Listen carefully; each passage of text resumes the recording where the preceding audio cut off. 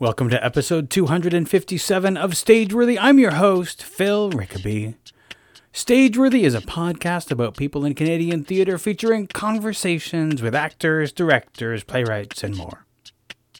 If you want to help support Stageworthy, consider dropping some change in the virtual tip jar. You can find a link to that in the show notes. Your support helps me continue to bring you great conversations in Canadian theatre.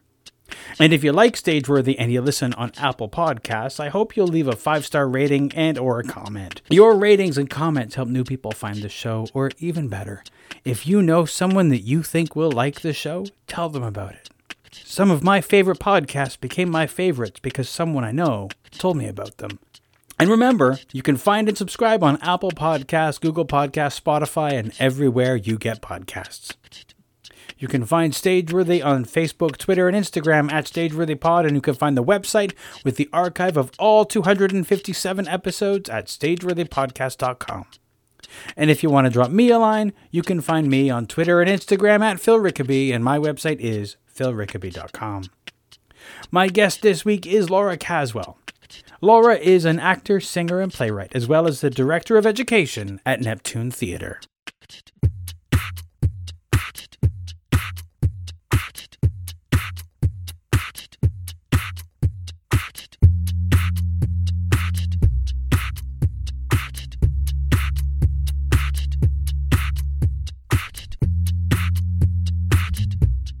You're in Halifax? That's correct. Were you in Halifax when the pandemic began? That's correct. Okay. I work and live here currently. Okay. Though You're not originally from there. I'm originally from Ottawa. Okay. What path took you from Ottawa to Halifax? Well, are we on our talk? Are we talking already? Oh, sure. You're straight in. Oh my gosh! Hi. Hi. Okay, so you want the whole story? The whole. Give me whatever version you want to tell. I grew up in Canada, Ontario, Canada, which is a suburb of Ottawa, and I spent my first 19 years there. That was back when there was OAC, and you went to school till you were 19. Mm-hmm. And then I went to school in New York City, and then I came back to Toronto, and then I went to school in England, and then I came back to Toronto. And then I started working, and I was working in musical theater. And my first big break was in Bat Boy the Musical. If you saw it. Oh, that I didn't see it, but I remember it. Well, there was about 40 people who came to the show. And anyway, but it was my big break. Like I got an agent out of it, and I made so many amazing acquaintances in the business, and had some reviews that were actually mine were positive, thank goodness. And so it just kind of got me on my way. And then I spent, however many years just acting in regional musical theater all over the country. One person who we got along, and I was one of his people that he hired, was George Pothitis, who at the time ran Sudbury Theatre Centre. And my story that I always tell people was I was a second hire for my first job with him. And then I went on to I think George and I did about 18 shows together. So you never know how you're going to go on your path. So I did a bunch of shows with him at Sudbury. And then when he got the job at Neptune Theatre, as many ADs do, they hire some of their, I hate to say friends, because George isn't really friends with anyone, but the people that they know that they can count on, or that sure. Trust. So I got to do some shows here in Halifax at the Neptune Theatre. And then it was almost, I guess it was 3 or 4 years ago now. I'm losing track of time, especially in times of COVID. I was doing Beauty and the Beast at Neptune. I was sitting on a beach, and I was thinking, gosh, I am broke and single and homeless, and I've been doing this for 20 years. What am I going to do? And then I started to think about the idea of jobs that I could do, and my idea of heading more towards artistic leadership. And I started to apply for jobs, including Director of Education at Neptune, which wasn't actually at the time, wasn't an official position. I just knew that the job would be on the table at some point, so I just went upstairs and said, hey, I just want to put out there that when this job comes up, I was thinking at the time it'd be a couple of years.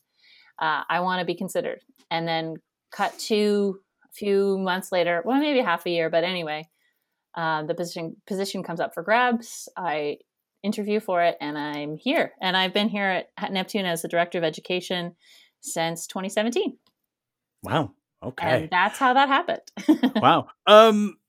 Now, one of the things that sort of glossed over in that story is how theater became a thing for you.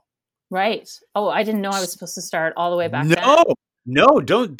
That's sort of a separate thing, but it's one of my favorite things to talk about is the artist's origin story. What made you start down this path? Yeah, and I was listening to some other shows. I'm Natasha Stilchuk talked about something similar the other day, or I mean, sorry, I don't know when you recorded it, but when I listened to hers the other day, I was the same in that I kind of it was always in me, but I didn't know what it was being a performer. So my mom tells a story that I used to sing, like I wake up in my crib and I like basically sing versus cry to wake everyone up. But as you know, can tell, I have a very nasal and loud voice, so I'm not saying that it was like gorgeous, beautiful singing. But I think Natasha touched on this too. I didn't really know what musicals were. So I didn't really start doing musicals until high school. I did dance, and I was always the goofball in dance class. Like I wasn't the gorgeous ballerina, but I was doing a lot of ballet class. I liked storytelling. So we would do choreography competitions at my dance school, and I would always win them because I would come up with these crazy concepts, and they would always be story driven and character driven. But still, I hadn't really ever taken an acting class per se. All I watched growing up was Annie and Mary Poppins and Sound of Music and Wizard of Oz, but I still didn't really know. They were movies. I didn't really know what musicals were. Oh, okay. Right? I was about to be like, wait a second. And then a few things switched. I mean, the other thing I will say, because I grew up near Ottawa, was we would go to the Nutcracker every year, which I know is a ballet. But again, that ballet is so story driven, and there was those characters. So I always knew I was connected to that side of things. And then, I think we probably went to see Cats when it was on, on tour and those things. And that was just a fun show where people were dressed as cats. And then my dad moved to Europe, to Holland, but we would go travel all the time. And that suddenly I started going to the West End and seeing shows in the West End. And then I understood what musicals were. Ah, yes. And then I went to high school, and like the first week of high school, someone's like, "Are you going to audition for the musical?" And I was like, "What is that?"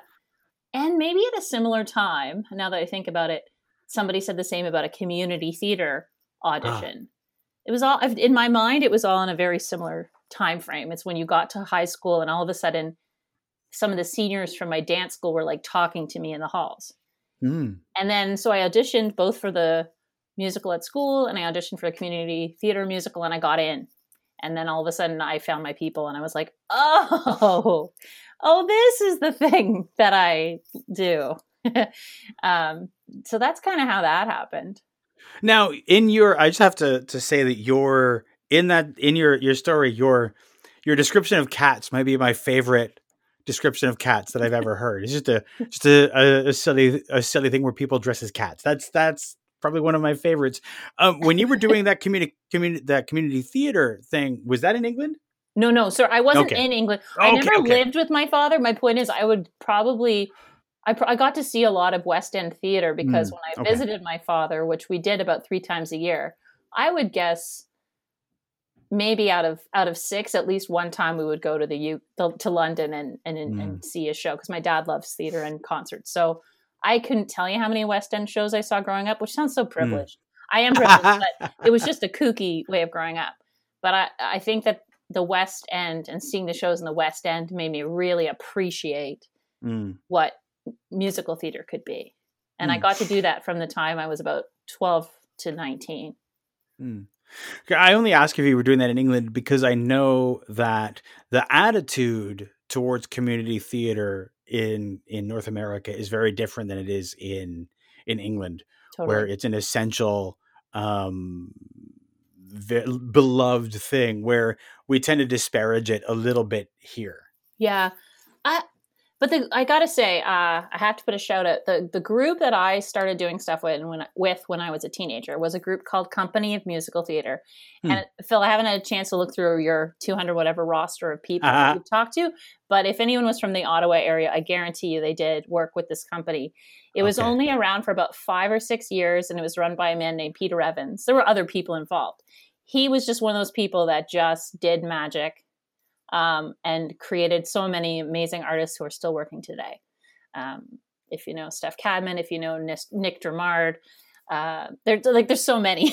Melanie McAninley, like there's just a whole roster of us that went through those I say programs, but it was geared at young people, but he treated us like professionals. And we were the leads in these shows. Like there was no adults in the shows, but we were just instilled with this like professional value, which is community theater, but it was slightly different than sort of your, small town community theater where the same people are playing the leads all the time and are the board and are the, everything. Yes. And again, I know lots of people do that work. I think it's great work, but so I don't know. I guess I was never really in true community theater. Except I did a couple shows with Orpheus in Ottawa, which did do some good work too.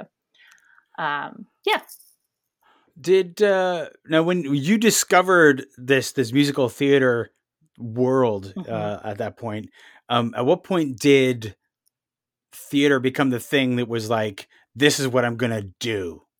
So I did all the musicals at school. I never got the leads. I'm one of those people who never got the leads. I always got to play the quirky, funny sidekicks and an ensemble, but I never got the leads in high school.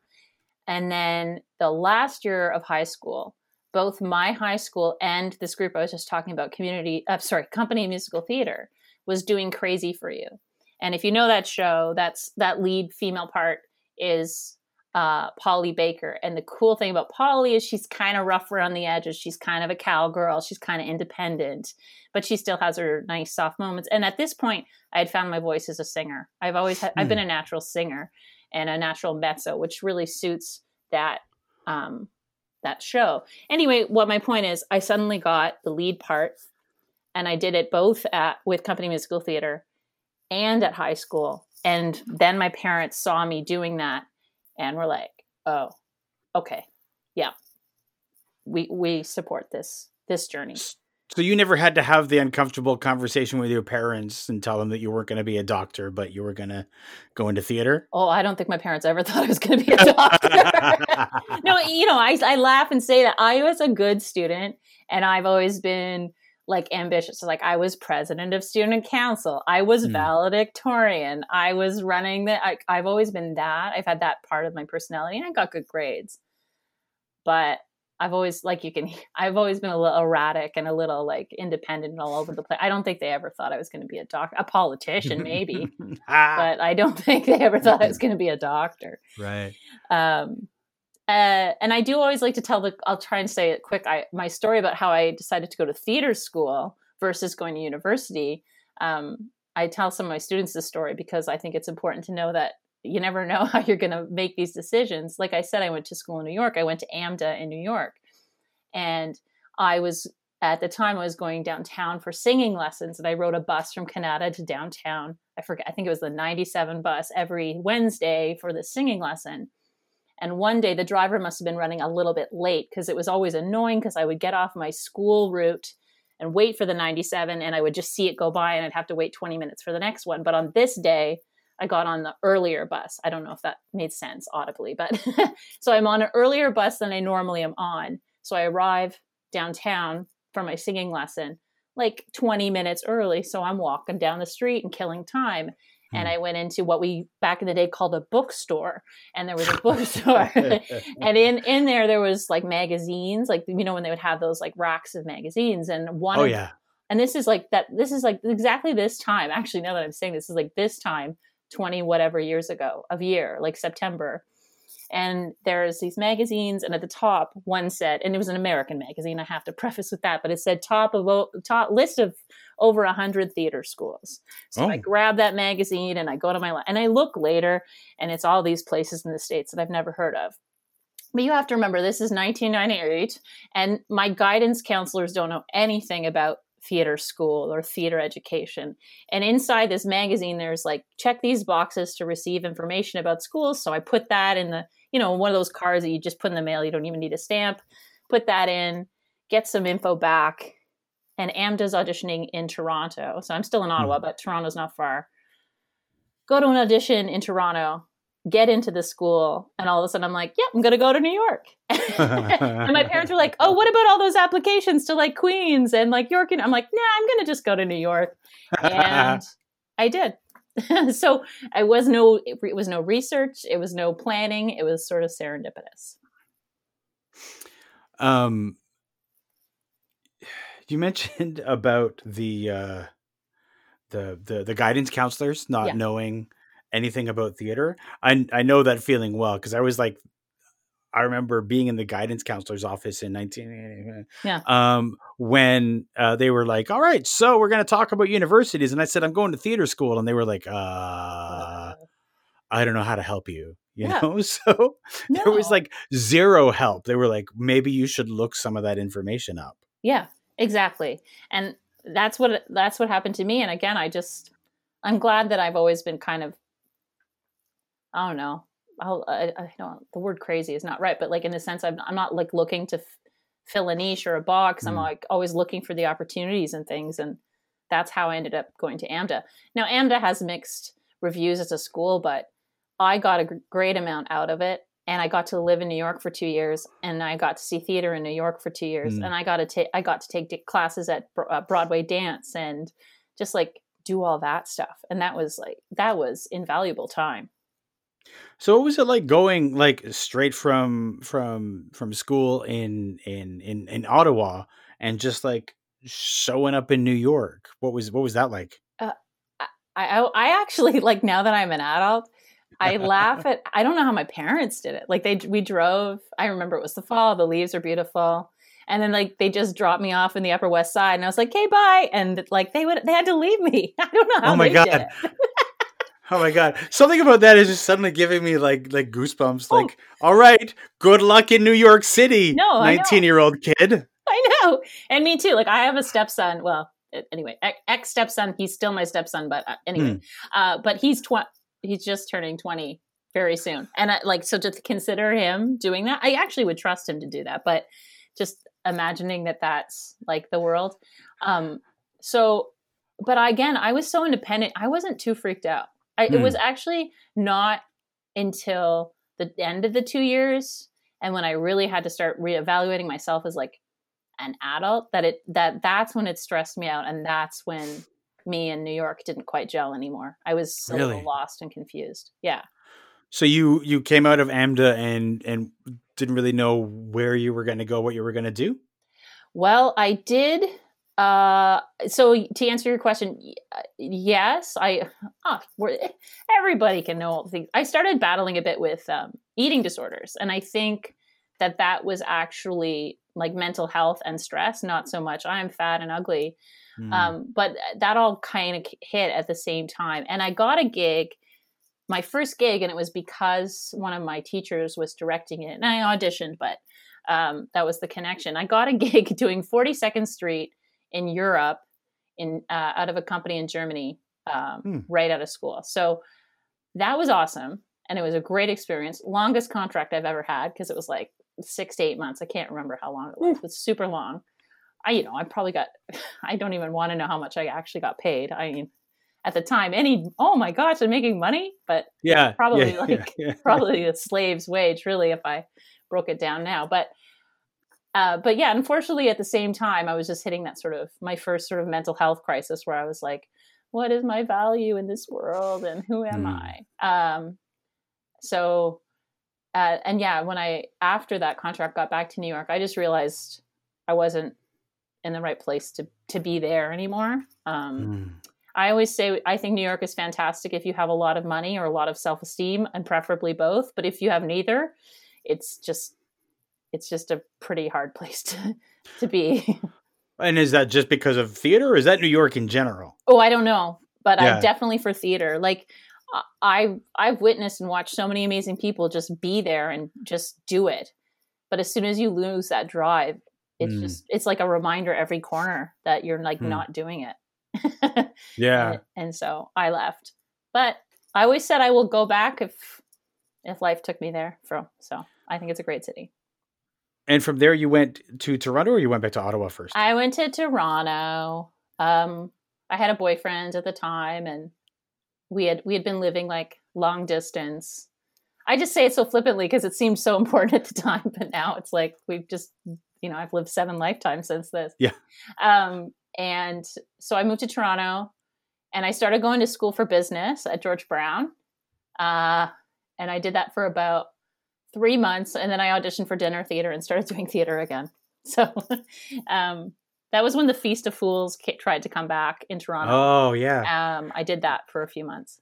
Now, I have to ask, what made you decide to go to school for business rather than trying to pursue theater in Toronto?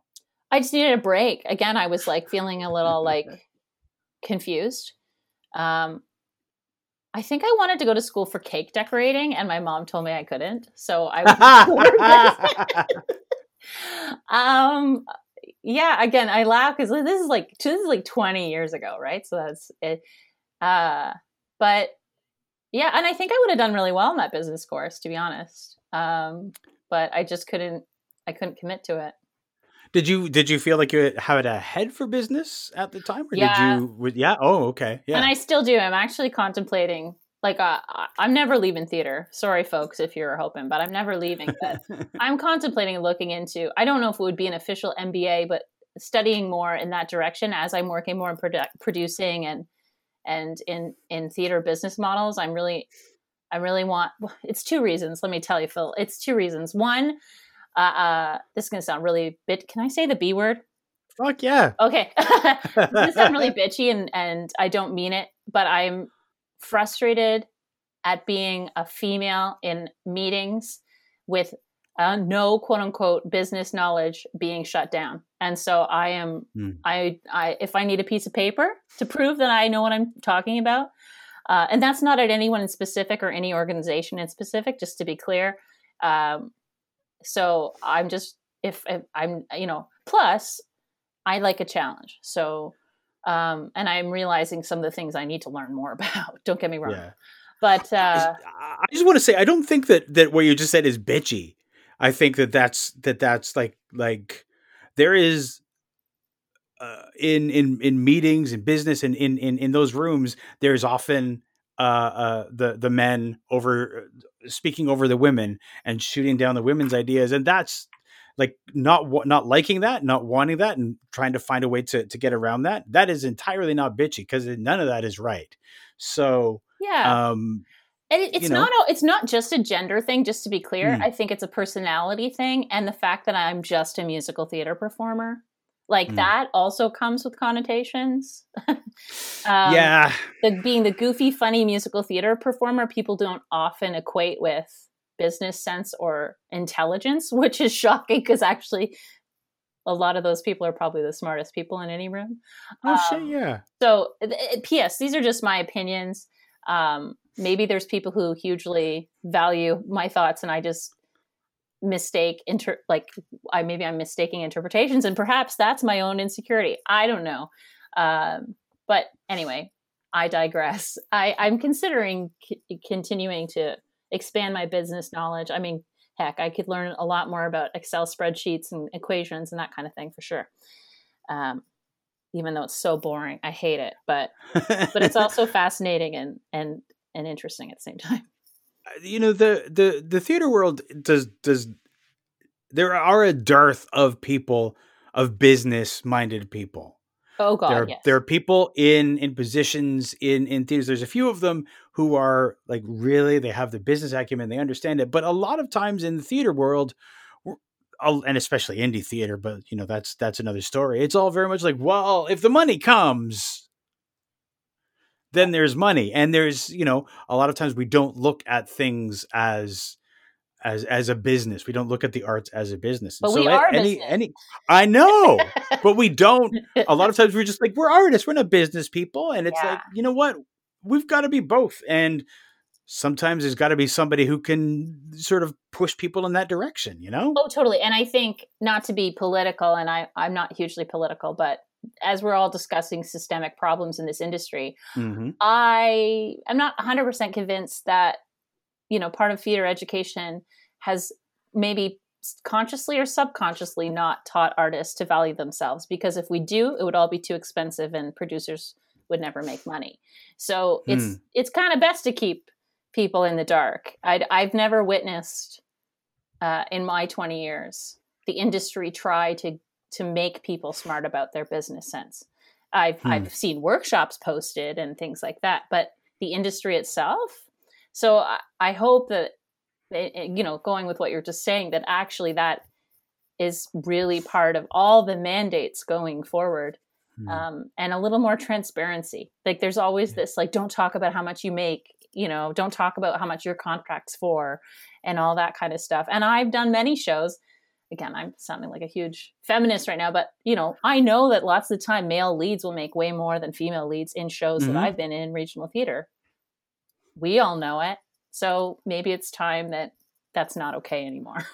But just like in the business world and in the working world, the whole "don't talk about what you make" thing, that gives power to the producer over the performer. Yeah. If all the performers talked about what they were making and were open and honest about it, then the producers would not be able to shaft some people and give more money to other people. There would be actual equality in the contract. Totally. And I consider myself a producer, and I think many producers are starting to think that way, but it's just the old school way was more keep it all separate. Producer over here, actors over here, tech over here, music over here, creatives over here. And I think we're all starting to realize we really cannot function without each other.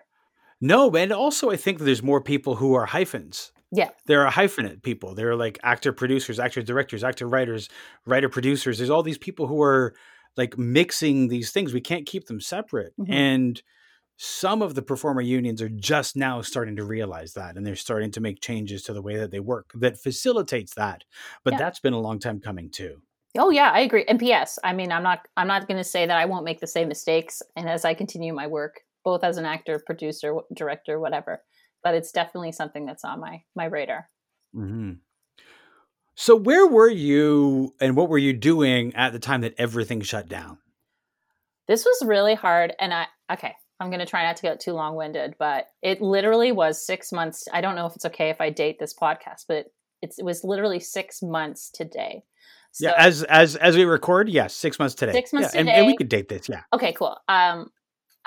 So 6 months to go today. I'm the director of education at Neptune Theater, and that encompasses like young company shows and school tour shows. But the biggest part, or one of the biggest parts, is school classes and camps.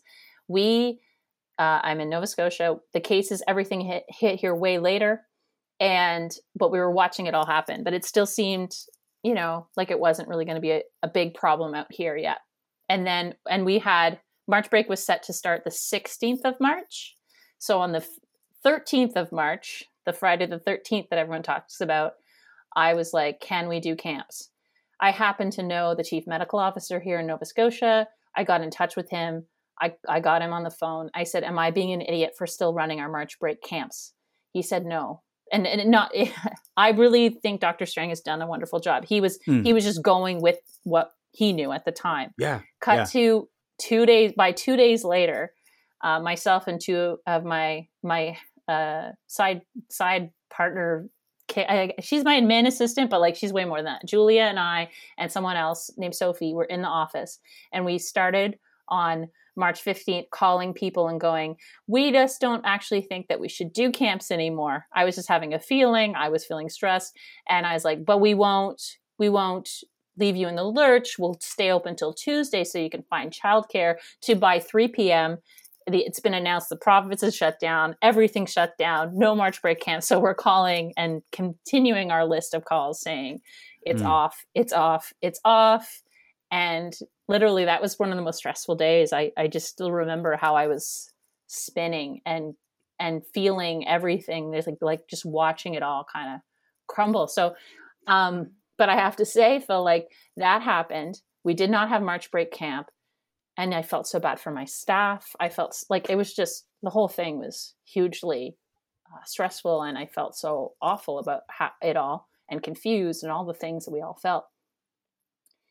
And then here at the theater school in Neptune, we didn't really stop. Like we started doing online stuff and Instagram takeovers and Instagram live stuff and weird media challenges. And then this summer here, we actually did camps in person, which was totally allowed. And we did camps for about 500 kids.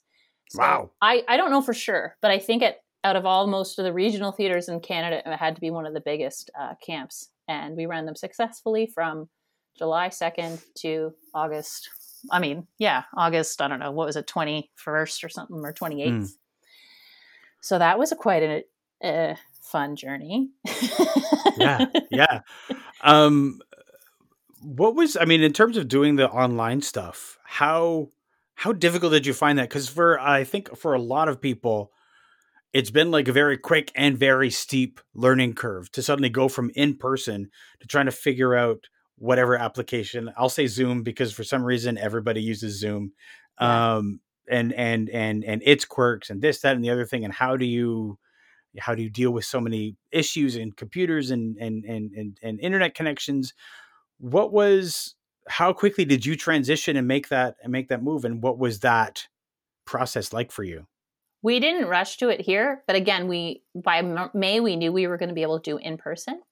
But what we did do is we did do some things online just to try. And I also hosted a few of my own classes for cheap or free for friends, just so I could practice and understand how the software worked and best ways to use it. Watched a lot of webinars, watched lots of webinars in different, like not just theater school teaching webinars, like there was one on post-secondary teaching, and I found out a bunch of different really cool software and apps that you can use to make it all more interactive. Or in watching webinars, seeing what people did in their slides or things to make things interesting, and just taking note of that kind of thing. And I, Zooming with friends and just kind of getting a sense of it all. And patience, just a lot of patience. I think everyone was pretty patient with it too. Even parents, they knew we were all figuring it all out. And so this summer for my camps, we did in person and Zoom, so that we could allow opportunities for people who were not comfortable being in person. But that was cool because it just got us to practice and branch out. We didn't charge a lot for our Zoom classes. We just wanted to be able to offer something and make sure we were kind of learning on the go. But I also have a lot of young staff, and they are quite smart with the technology. So. And how are you with the technology? How is that? Are you a relatively technologically adept person, or how do you deal with that? I'm okay at it. I also have like technology hates me curse. Like I don't have the best luck with technology. If it's not too complicated, I'll get it or I'll figure it out. I'm not like a coder or anything.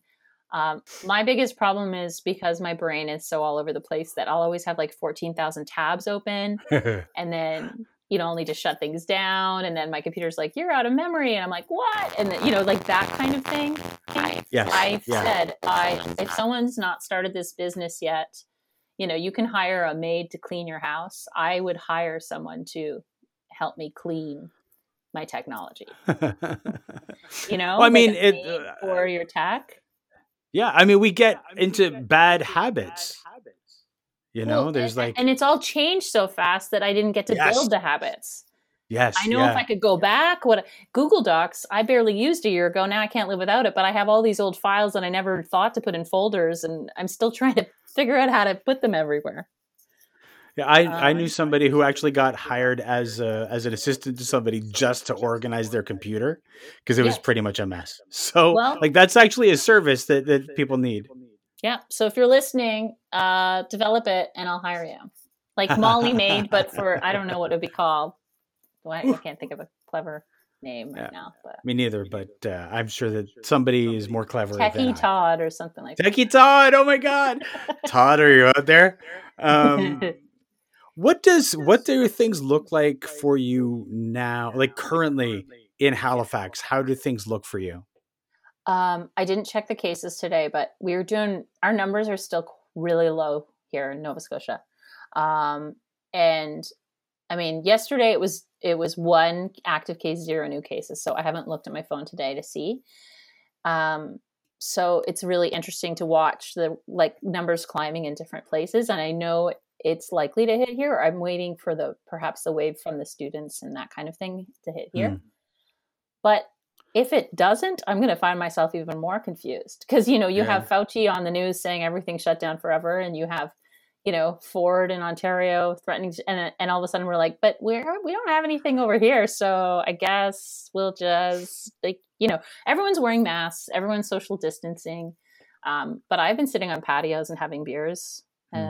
So yeah, and then from a professional end, my real job, like my job with the theater school, it's interesting and challenging because you're trying to plan, but everything is, you have to tiptoe and guess and try and make big decisions, but not too big decisions. And, really have to think fiscally. Normally you can take a few risks, but, really limited risks. So it's really interesting. Yeah. It's interesting that the maritime bubble has been pretty successful. I know people who I knew somebody who was taking their daughter to the Maritimes to go to school, and they arrived in the province, and then they had to quarantine for 14 days. Yes, and so correct. All of this stuff coming from out of province, and that's going to help the community spread. We're supposed to be doing that, but we've never been at 0 cases. Yeah. Here.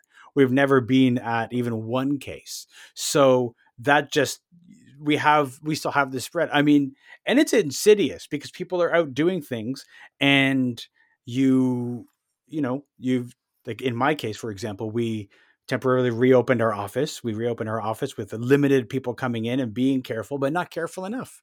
Yeah. And somebody came into the office and they tested positive a couple of days later. And so bada bing, I'm still technically under quarantine, even though I've tested negative twice. Right. So you can come into contact with somebody and not realize it, and then days later find out that they were positive, and now you have to trace all the people that you talk to. Yeah, and that's my biggest fear for the theater school, because we are still it's gonna, if and when that happens, I just have to remember not to beat myself up, and it wasn't my fault, but it will be a very, very stressful day.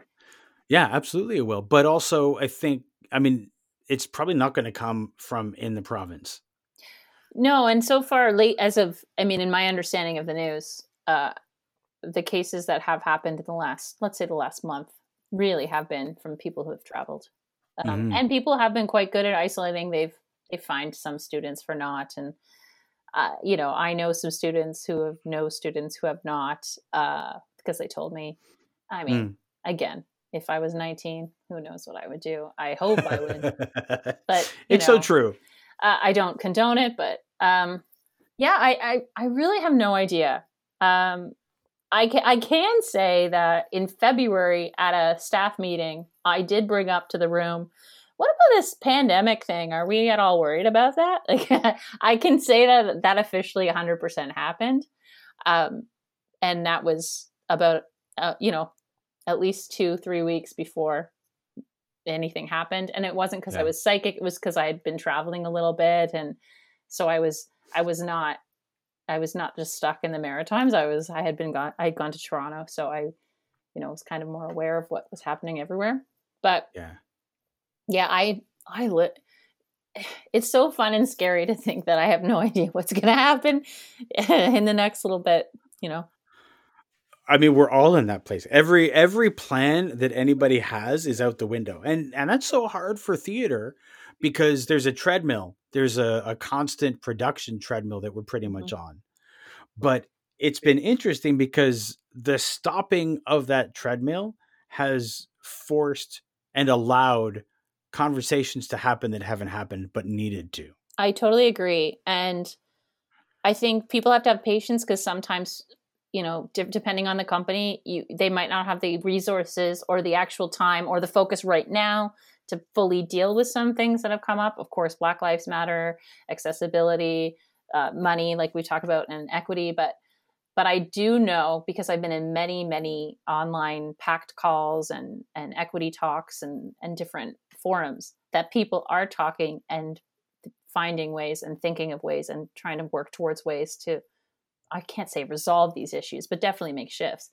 But it will take time. And it will take, the worst thing is it will take money, and nobody has money right now. And that to me, in my opinion, is the biggest challenge in this time that we need change. It takes, I would say, just to iterate on that, it takes time, it takes money, but it also takes will. Yes. And there have been a few theaters that have put out statements and they haven't shown that they have the will. Yes, that's fair. But there's other people standing around sort of like telling them, change does not happen unless it's demanded. Mm-hmm. And some of those theaters have found that there are people who are demanding the change. And so they're now having to look at the change they thought they could avoid making by putting out a nice statement. I fully agree with that. And I would never claim to be a statement expert. I'm kind of generally, and I know people don't like always if you hang back. I'm a gesture person more than a statement person myself. But yeah, I think everything you just said is right, and I'm kind of at a loss for words because I don't really have a retort to it because you said everything that needed to be said.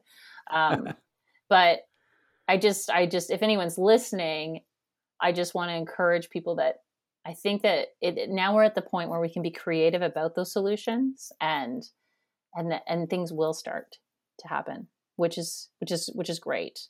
And just as long as we're patient with each other. Yeah.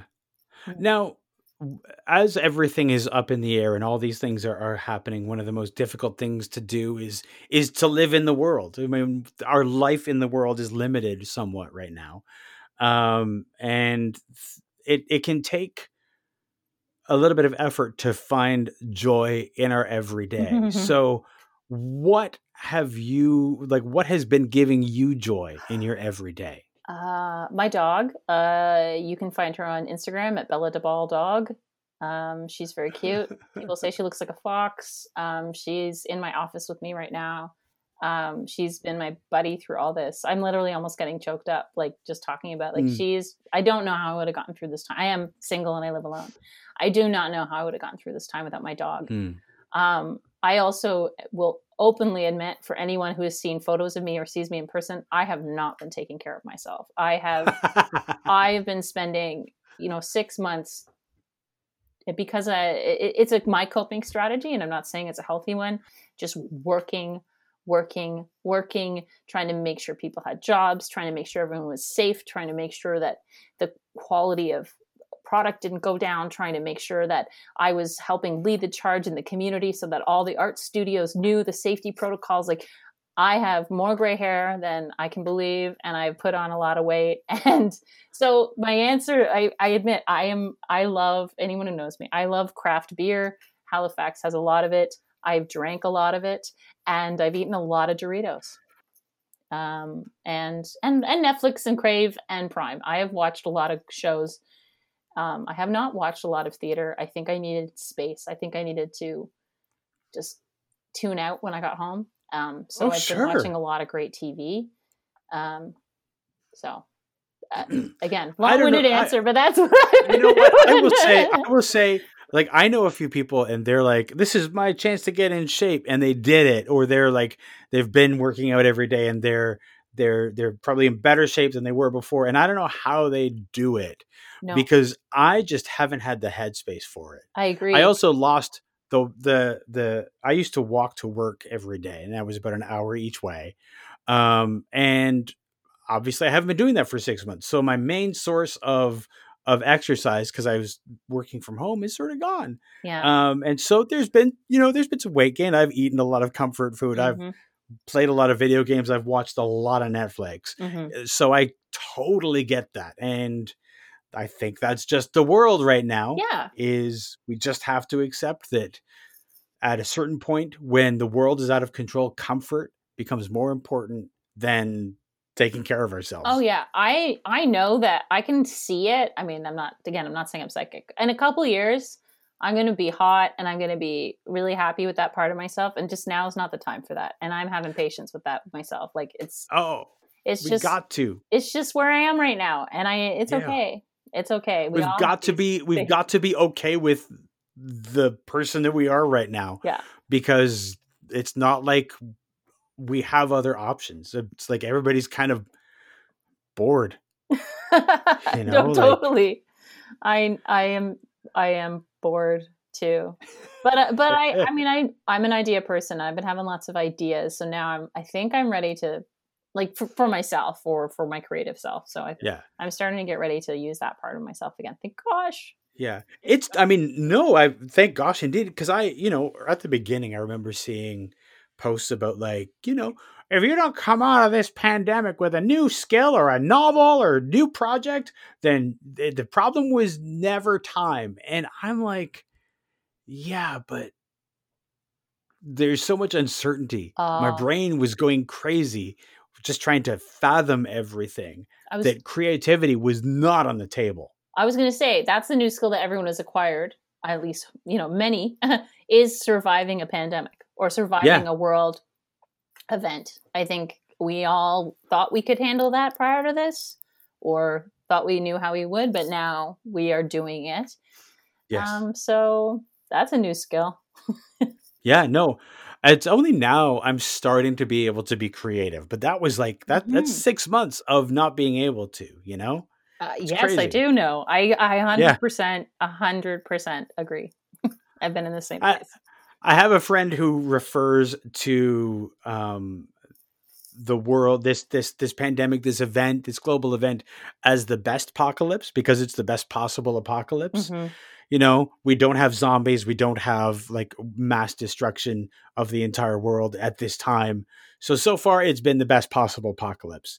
I mean, who knows? But hopefully we get through this as the best apocalypse. Totally.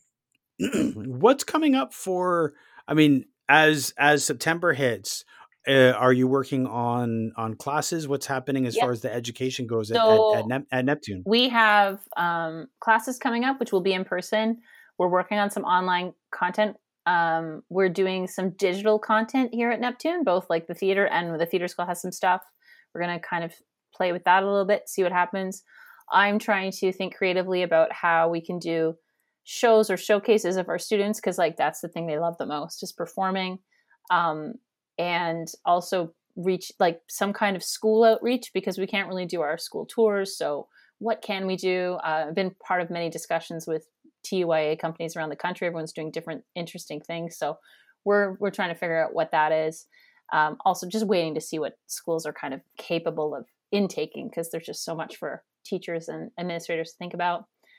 And yeah, it's been, for my students and my teachers and myself as like the person who programs things, it's been interesting because it's like rethinking, and I've been trying not to think of like what we can't, I'm not thinking about what we can't do. It's like, what can we do? So this summer, normally our teen programs are super like ensemble building, and there's like all these kids and we do big numbers. But this summer I had to change it, and instead I was like, I called it building empowered performers. And that was what all the structure of all the teen classes was, like trying to build empowerment skills and independent thinking for these young teens, because that's what we can do right now. And those things are so important and maybe get brushed over when we're all jammed in a room and trying to put on a big showcase.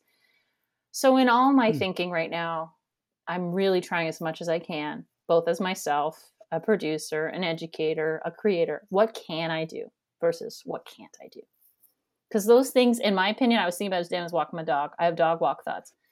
When people say, oh, right now we were going to be, or we should have been doing blah, blah, blah. That's not true, because here we are. And this is what we should have been doing.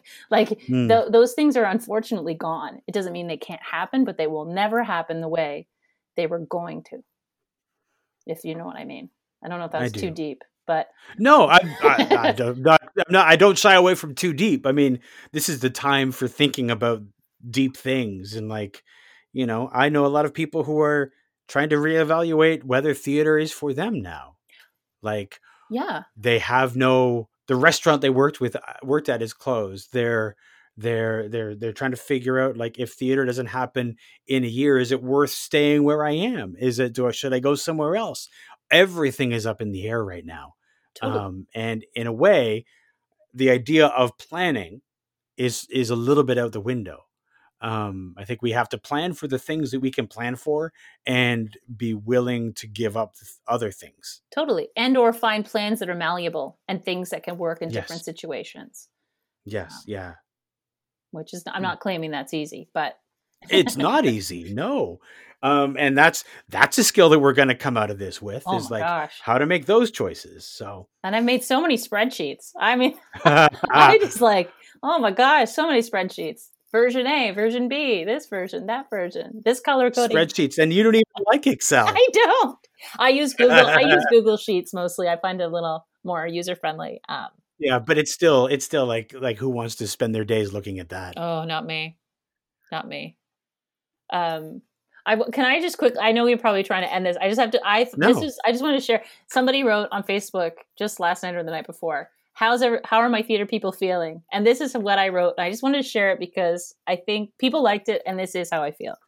Sure. So how do I feel? Exhausted, frustrated, driven, inspired, defeated, creative, blocked, determined, afraid, persistent, grateful, patient, passionate, resentful, complacent, critical, cynical, and hopeful.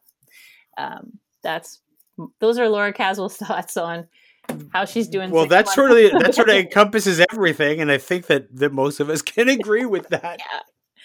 So that's who I am, and that's what I'm doing. But I do want to say, for anyone listening who knows me as a performer, like I said, I'm not going anywhere. I love performing. I'm really passionate about cabaret performance and that kind of thing. And luckily, I think that kind of work will be conducive to the new normal for a while. So I might start focusing that direction. But I really miss performing for an audience. For me, I've never done well in film. I need that give and take. And that's the thing. That's one of the things that's missing from like digital theater is the ability to hear an audience, to feel an audience. You certainly can't feel the audience. No. All of that stuff is missing. So I don't think that digital will replace. It can augment, but I remember watching Hamilton on Disney Plus when it came out, and I'd seen it live before, but being able to watch it and still feel like you were in an audience, man, it just made me miss being in a theater. Oh yeah. I mean, that's why it was designed that way, and has been for thousands of years. For a community sense. And that study, like when all the people are in the audience, all their heartbeats go at the same time. I doubt that happens on Zoom, but I don't know if anyone's done a study on that yet. I don't even know if you could do a study on that. I don't know and I would be surprised if they did. Well, I guess because I feel like we all need to be in the room feeling each other at the same time as we're feeling a performer. Yeah. I agree. Let's talk again in a couple years so then we can see what happens. Sure. Let's see what happens. Absolutely. See you on September 15th, 2022.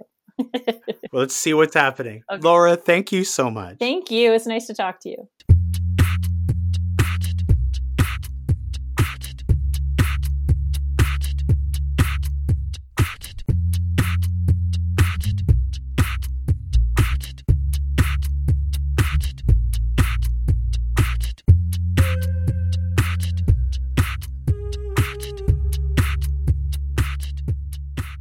This has been a Homebody Productions production.